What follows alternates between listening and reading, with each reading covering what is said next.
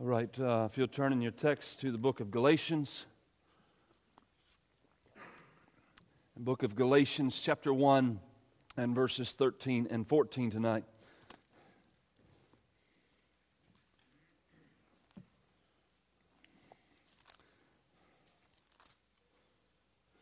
Last week we looked at verses 11 and 12, and the source that Paul received his gospel from was certainly not man. He was not taught it by man. He did not receive it by man. Tonight, this next section, verses 13 and 14, the Apostle Paul is remembering the past, specifically his past. So remembering the past, Galatians 1, 13 and 14. For you have heard of my former life in Judaism, how I persecuted the church of God violently and tried to destroy it. And I was advancing in Judaism beyond many of my own age among my people. So extremely zealous was I for the traditions of my fathers. Again, I remind you, Paul did not receive his gospel from any man. He wasn't taught it by man, but it was a supernatural work of God to convert his previous name, Saul, into the man we know as the Apostle Paul. Now, after establishing the source of where he received the gospel from, he reminds them of the truth of his pre-converted life. And I think we'll gain some stuff from this, but it's not wrong or bad to remember where you came from and how you came to the place that you are. Just if you're a Christian, if you're not a Christian, you could hear Paul's testimony, you could hear others' testimony and say, wow, if God can save them, then possibly God would save me. Now, anyone who would examine Paul's past life will find a man who was extremely zealous in his religion. And if anyone was to be converted by zealous religious works, surely it would have been Paul. I don't know anybody else in these days that was as zealous as he was, working tirelessly, if you will, for a false religion. So I don't think you could outdo his workload. You know, if Paul couldn't use his own efforts to get saved, I doubt anybody else can. However, all his religious zeal only took him further from the truth. And without God intervening in his life, he would have never been saved, which is the point here about Galatia. He's trying to remind them salvation is by grace alone. Don't return to some works-based system to try to gain God's favor. Remember where you started. God gave you something you didn't deserve. Be thankful. Circumcision profited Paul nothing, and he knew this very well.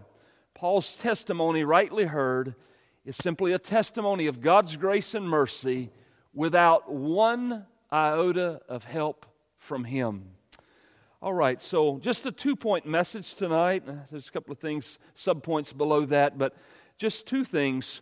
The first one is former Judaism, and that's what he talks about in verse 13. You've heard of my former life in Judaism. What do we know, or what have they heard about him before his conversion?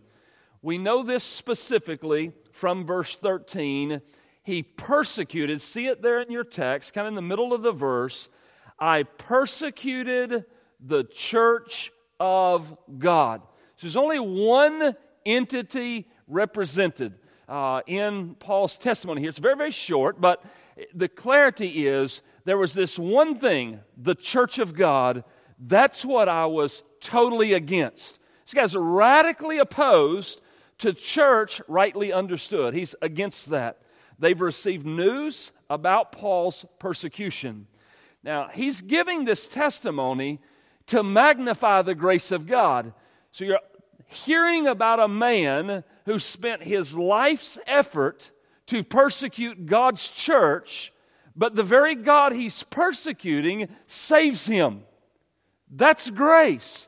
Why would God save someone who hated him so much and who hated his church? Now, on the other side of this, the troublemakers that came to Galatia, they'll use Paul's past life to magnify his faults and discredit him. Why trust a guy who treated the church like that? Why listen to a guy who acted like this? Don't you know how he was? That's what the critics would do to discredit him. And that is simply one point of application. Take note of what you hear about men and examine it truthfully. Don't examine it through the world of gossip.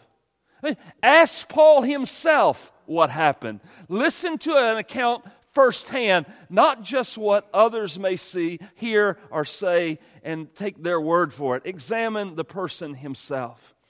Now, I want to note the phrase, the church of God. In this phrase, in verse 13, it's being universal. The church in the world, the church of God. Whereas in verse 2 and in verse 22, he says the church in Galatia.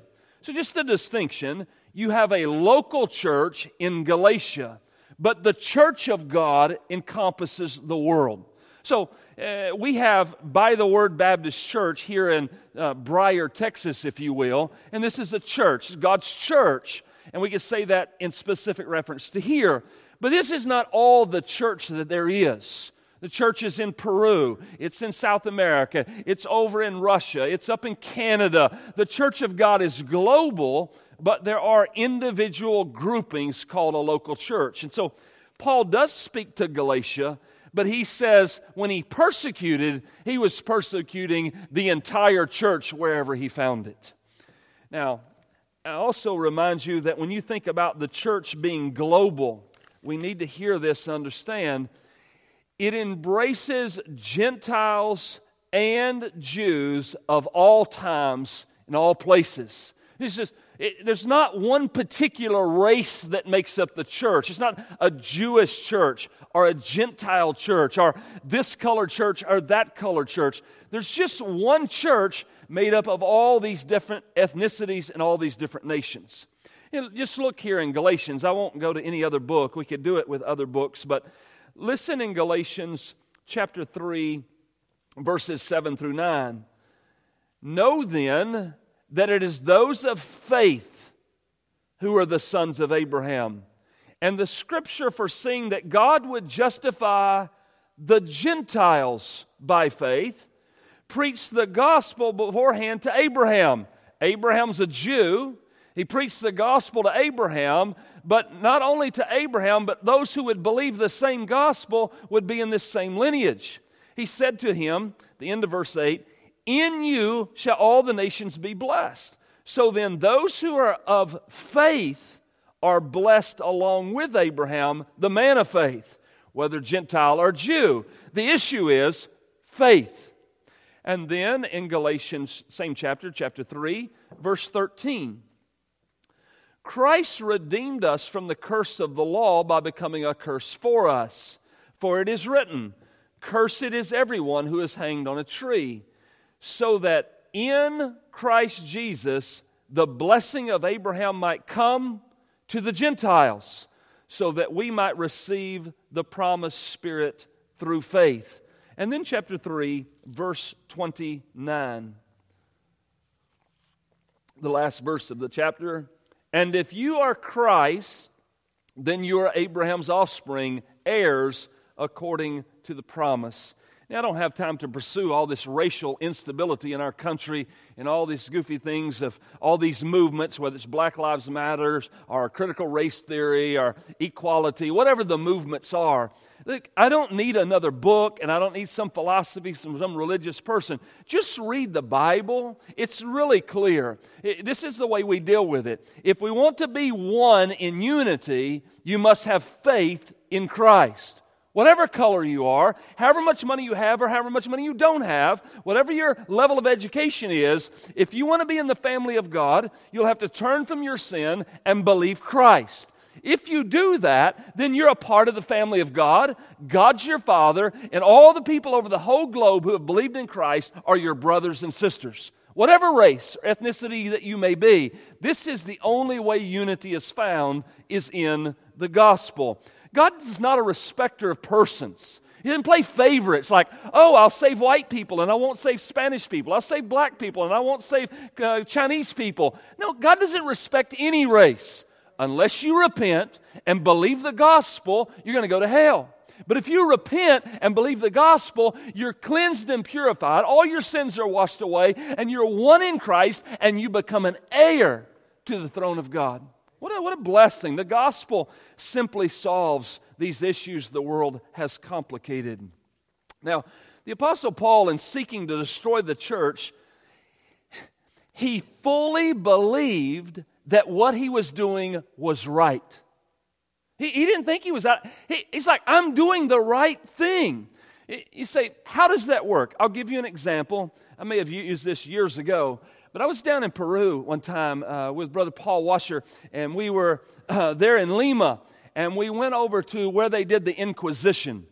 And it's a place where the Catholic Church was putting to death those who held to evangelical faith. So like when you go into this place where they did the Inquisition, they brought the people in before a board, they had questions and answers, and if they answered in opposition to what the church thought was right, they were executed, martyred for their faith. And they had pictures of John Calvin, they had pictures of Martin Luther, and underneath their pictures, they had rewritten what these guys stood for and made them to look worse than what they were. Thousands upon thousands were tortured in the Inquisition there in Lima, Peru, and these are people being tortured who believe what you believe. In that era of time of the Inquisition, the Catholic Church thought that they were doing right in the eyes of God by getting rid of the heretics. And they're like, we're going to get all the heretics off the globe where God's church will shine. And they were completely wrong. I saw the ways that they tortured people in that place. They had these mock dummies set up that were like mannequins or whatever, and all the positions of torture, and the racks where they tied them and tied their legs, tied their hands, and they stretched their bodies out, and they beat them with whips, or they tied their hands behind their back and hung them up like this, and they would hang for hours like that, and they just tortured them until they were dead. These are people who believed a right gospel. But the Catholic Church thought that they were serving God. Saul thought he was serving God in persecuting the church of God. It's the position of I'm totally believing I'm doing right. Paul's doing this on purpose. Why? Because, look, how are you going to change this man's position? He's fully convinced he's right. How are you going to change him? It's going to take the grace of God. He goes on to say in verse 13, you look there again, and he says, for you have heard of my former life. Note the words former life. It's the Greek word for conduct. Anastrophe is the word for conduct. Conduct expressed according to certain principles. Your way of life, your behavior. I'll give you just a couple of references. Paul uses this in Ephesians. In Ephesians 4:22, he says, put off your old self, which belongs to your former manner of life, your former conduct. Or in 1 Timothy 4:12, he tells Timothy, let no one despise you for your youth, but set believers an example in speech, in conduct. And so Paul is saying, you know what my way of life was. You know what my conduct was in Judaism. How he persecuted. Look again there in verse 13. After he says his conduct in Judaism, how I persecuted. Now, I do want to bring out the tense of this verb because I think it's important for you to catch this, and the English doesn't pick it up. But it's what we say in Greek grammar is the imperfect tense. It's the partial accomplishment, but that the effort ultimately fell short. He was in the process of doing something, persecuting, but he didn't fulfill it to the nth degree. I want you to hear that because he uses this tense throughout his testimony. I was persecuting. I was destroying. I was doing these things. My whole heart was in it. But here's the deal. He never completed. That's the great testimony. Why did he not complete it? Because God's grace showed up and aborted the process. And so he never destroyed the church. He wasn't able to fulfill the mission. So he was persecuting, harassing, especially those who had a certain belief system. And I find it interesting here, he doesn't go into detail. Guys, on the back row, you're going to have to separate or do something different, but you are confusing me. So think about this. Paul doesn't go into detail as to all the things. In other words, he doesn't tell you how bad he was. We can look at this and you can kind of overlook it, right? Do you understand what he means when he was zealous to persecute the church? Do you know what he did to women and children? Do you know what he did to me? I mean, his testimony is gruesome. He so believed what he was doing, he was willing to do this persecution against women.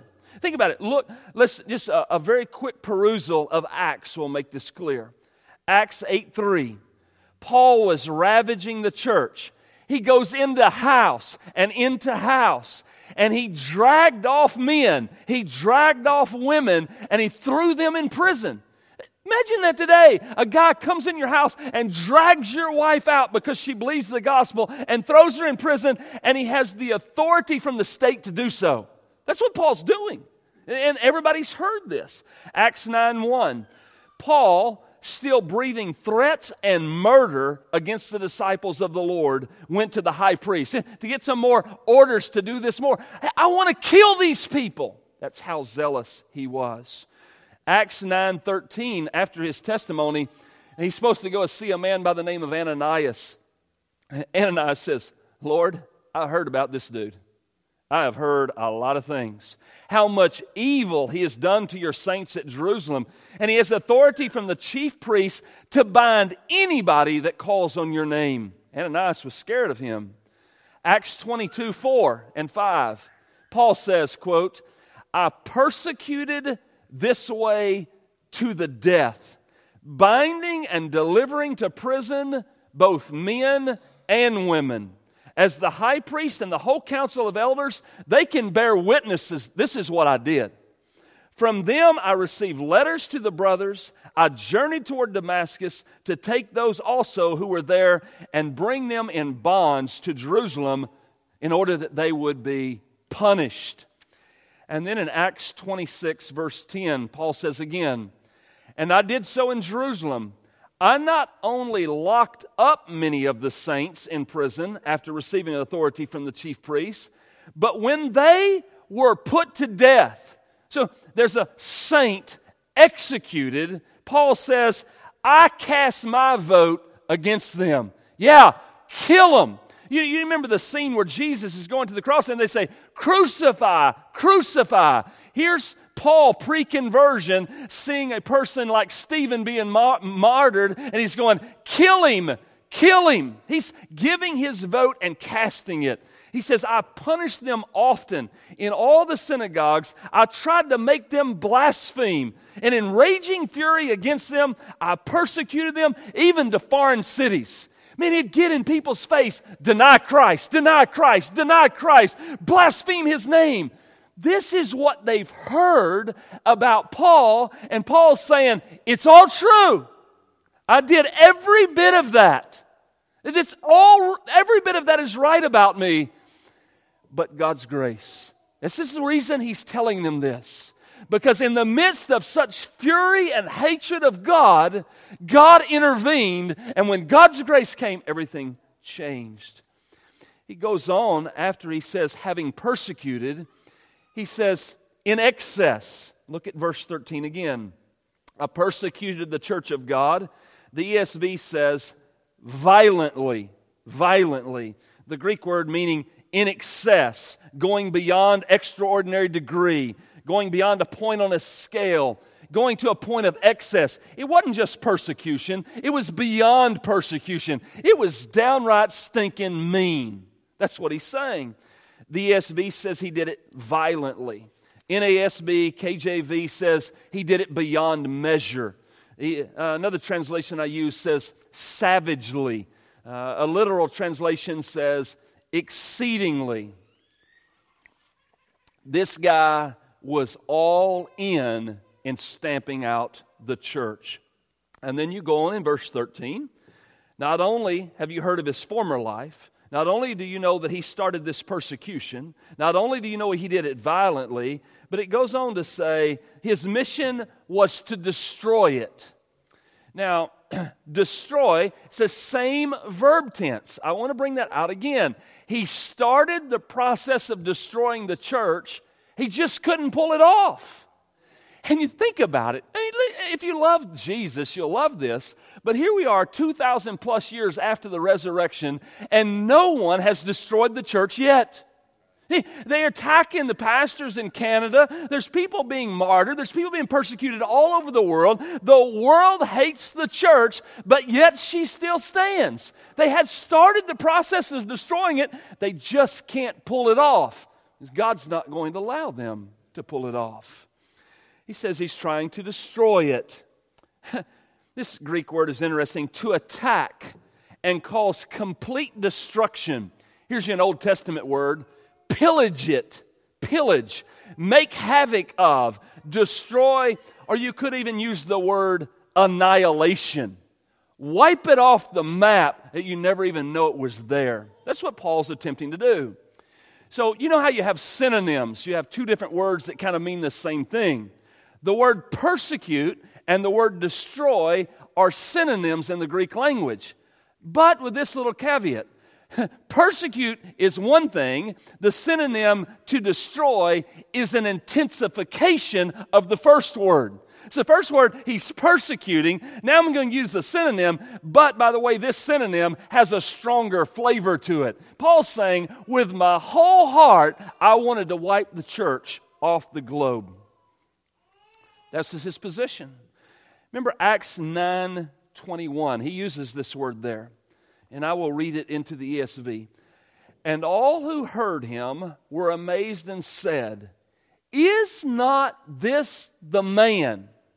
Is not this the man who was destroying in Jerusalem those who called upon his name? Isn't this the guy who put his hand to the plow to get rid of the entire church? Is it this guy is coming here? They had heard of his heart and his motive. The object of Saul, who later becomes Paul, the object of his efforts to destroy was singular, the church, period. He put all his effort into this one task. I'm going to get rid of the church. They won't bother anybody ever again. Now, if anyone has ever thought that what they were doing was right, it was Saul pre-conversion. He gave 100% to what he thought was right, but it didn't produce salvation in him. These troublemakers of Galatia, who thought they were right, they cannot exceed him in zeal, and neither can any man today. Salvation will not be gained by your effort, no matter how well you believe it. No matter what your life is up to this point, it will take the same grace of God to save you as it did to save Saul. It takes the same power. So, well, I don't have a very exciting testimony.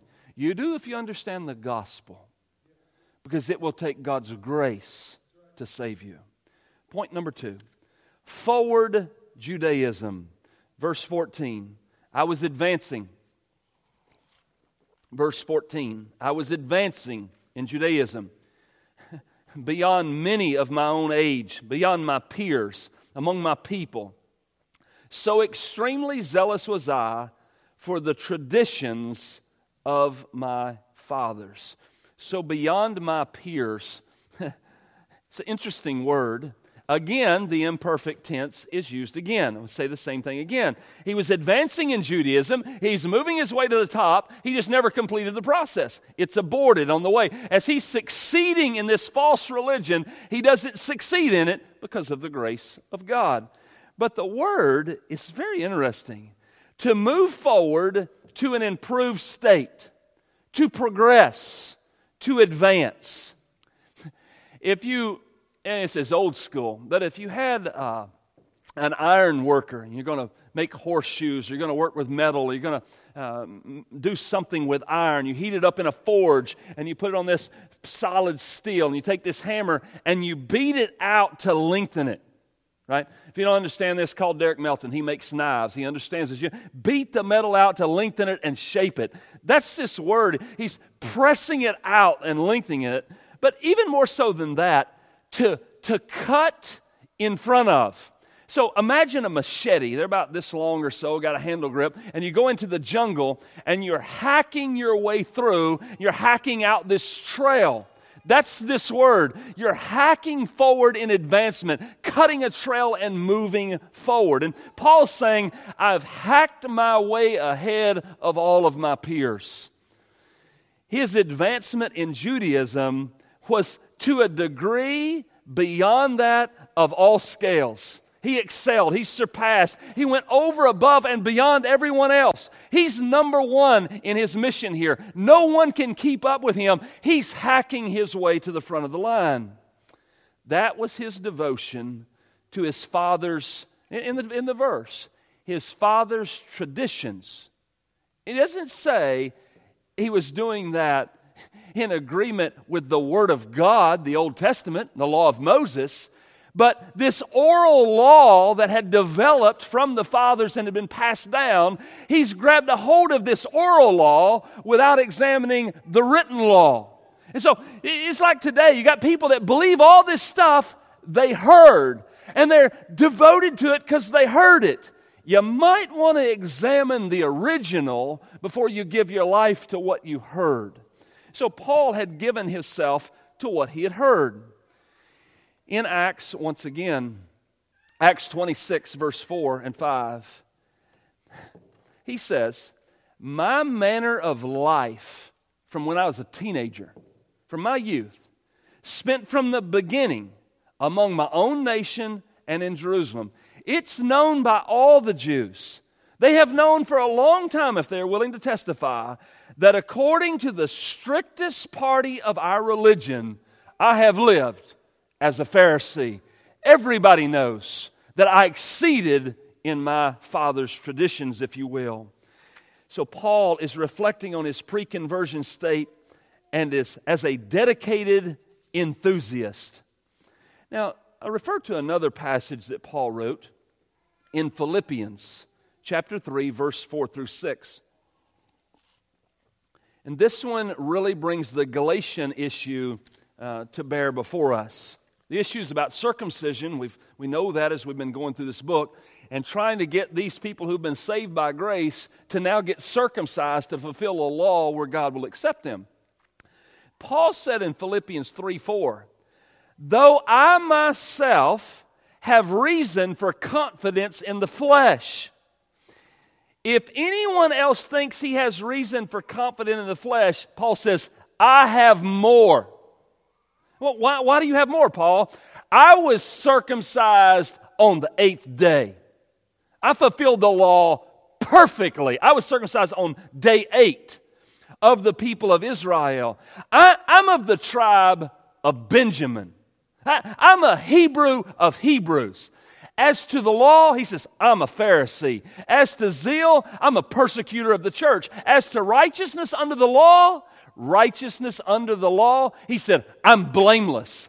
I have kept every law perfectly. I've given my whole life to this work. Being circumcised on the 8th day, it did not profit me conversion.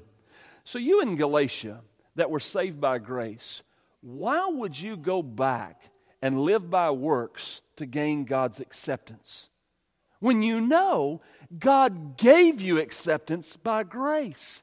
Why don't you just be thankful for the goodness of God instead of moving over to a works-based system to gain God's approval? By grace, you already have it. Could anybody in this room be set free tonight? I wonder, is there anybody in this room who thinks that they have to perform to gain God's acceptance? You got to do something for God to love you more. You got to do something for God to be more proud of you. You've got to perform a certain way for God to look at you a certain way.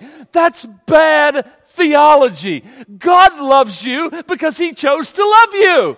And not because you did anything. He just reached down from heaven, took your wicked, depraved heart, and called you to Himself, and cleansed you of all your sin, and said, "You're mine." And there's nothing you can do to make Him love you more. Nothing. And Paul does not want the Galatians to lose that. Because once you lose that, all joy's gone. And then you get in this works-based thing of the fear of men, trying to do things where people will think you're something when everybody knows you're really not. Paul, according to William Hendrickson, very short quote, Paul was cutting his way through a forest, destroying every obstacle in order to advance in his false religion. He was boldly zealous. Verse 14, he was advancing beyond many of his own people. And then it says, so extremely zealous was I. So extremely zealous. To a much greater degree. Far more, far greater. He was extreme in his zeal, or you could take the word zeal, and that's where you get the word zealot. When it came to being a zealot, he was over and above. Earnestly committed to a side, an enthusiast, a loyalist. He was committed over the top to human traditions he had learned. What traditions? Well, the text says the traditions of his fathers.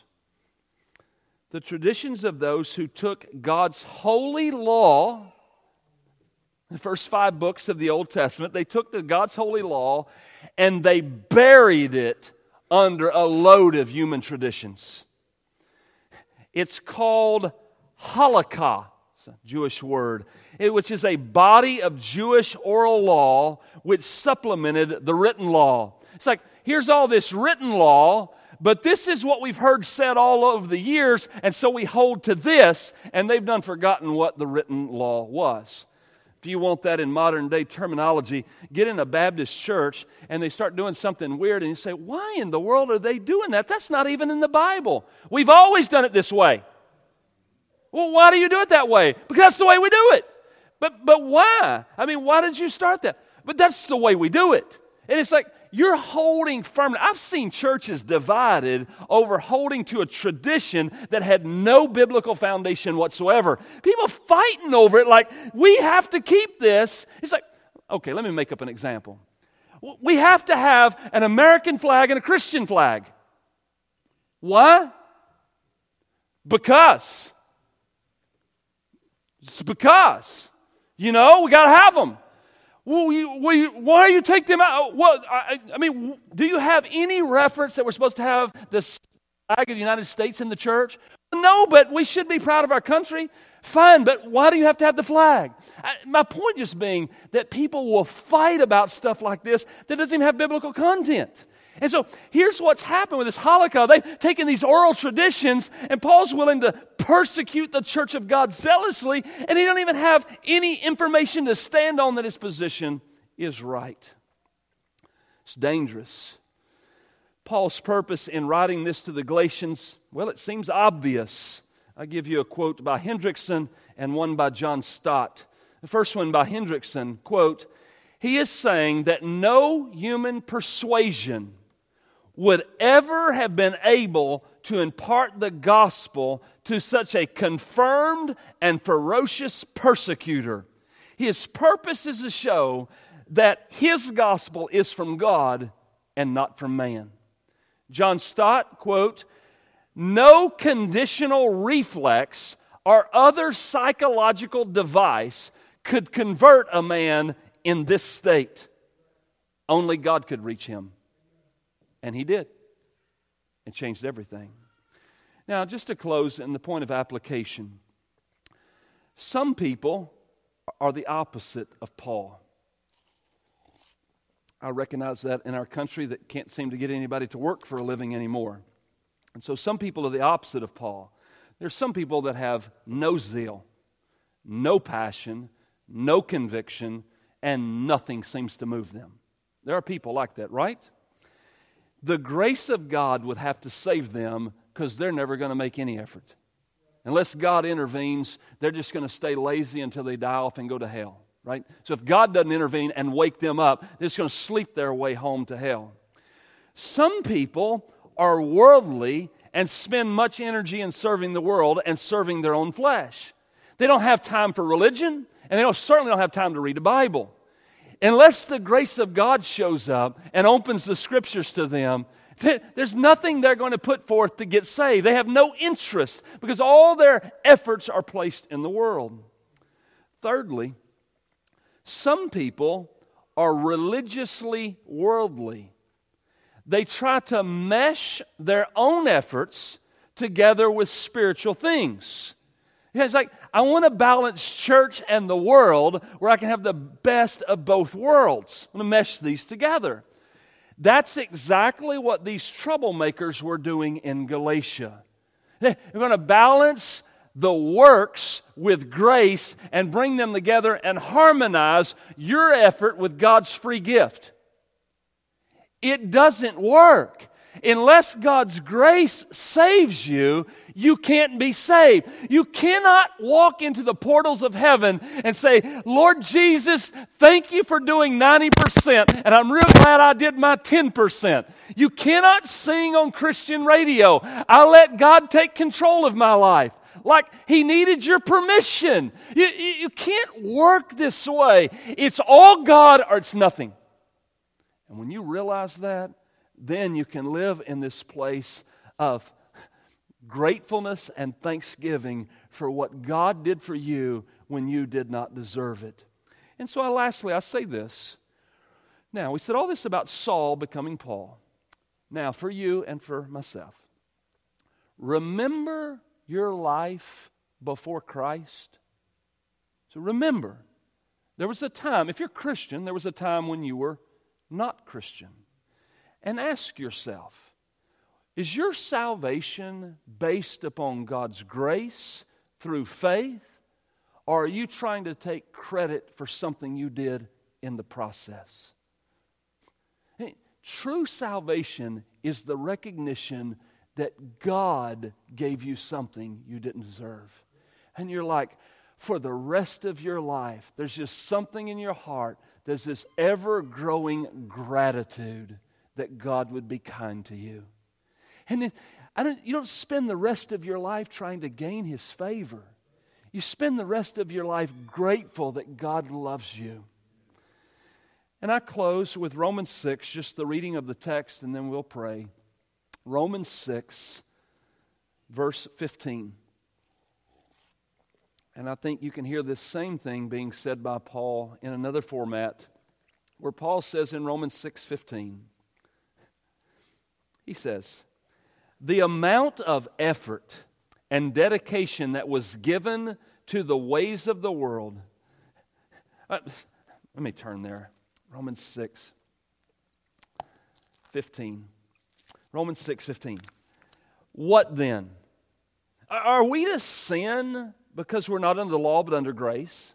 By no means. Do you not know that if you present yourselves to anyone as obedient slaves, you are the slaves of the one whom you obey, either of sin, which leads to death, or of obedience, which leads to righteousness? But thanks be to God that you, who were once slaves of sin, have become obedient from the heart to the standard of teaching to which you were committed. And having been set free from sin, you have become slaves of righteousness. I'm speaking in human terms because of your natural limitations. For just as you once presented yourselves as members, as slaves to impurity and to lawlessness, leading to more lawlessness. So this, before you were saved, like Paul, and all the efforts you gave back here before to lawlessness, he says, now, because of grace, you present your members as slaves to righteousness, and this leads to to our sanctification. Now we belong to another. Verse 20. For when you were slaves of sin, you were free in regards to righteousness. You sinned as much as you wanted. Verse 21. What was the fruit you were getting at that time from the things of which you are now ashamed? For the end of those things is death. But now that you have been set free from sin, you've become slaves of God, and the fruit you get leads to sanctification, and in its end, eternal life. For the wages of sin is death, but the free gift of God is eternal life in Christ Jesus our Lord. Father in heaven, thank you for grace. We weren't looking, we weren't earning, we weren't climbing, we weren't paying our way. Lord, we started off in sin, living for ourselves and gratifying our own flesh. Thank you that the gospel was preached to us. Thank you that we read the gospel in the Bible. Thank you for a gospel tract that we read one day that opened our eyes. Thank you for grace, giving us what we did not deserve. Thank you for a generous salvation. And Lord, now that you have given us this gift we didn't deserve, may we spend the rest of our days serving you out of love and gratitude for how good you have been, for how good you are, and for how good you will always be. Lord, may our hearts be filled with joy and thankfulness at the privilege of being a part of your family. Help us not to spend our lives trying to earn your love or earn your acceptance. Help us to spend our lives grateful that you have loved us so well. And we pray these things by your Spirit. In Christ's name, amen.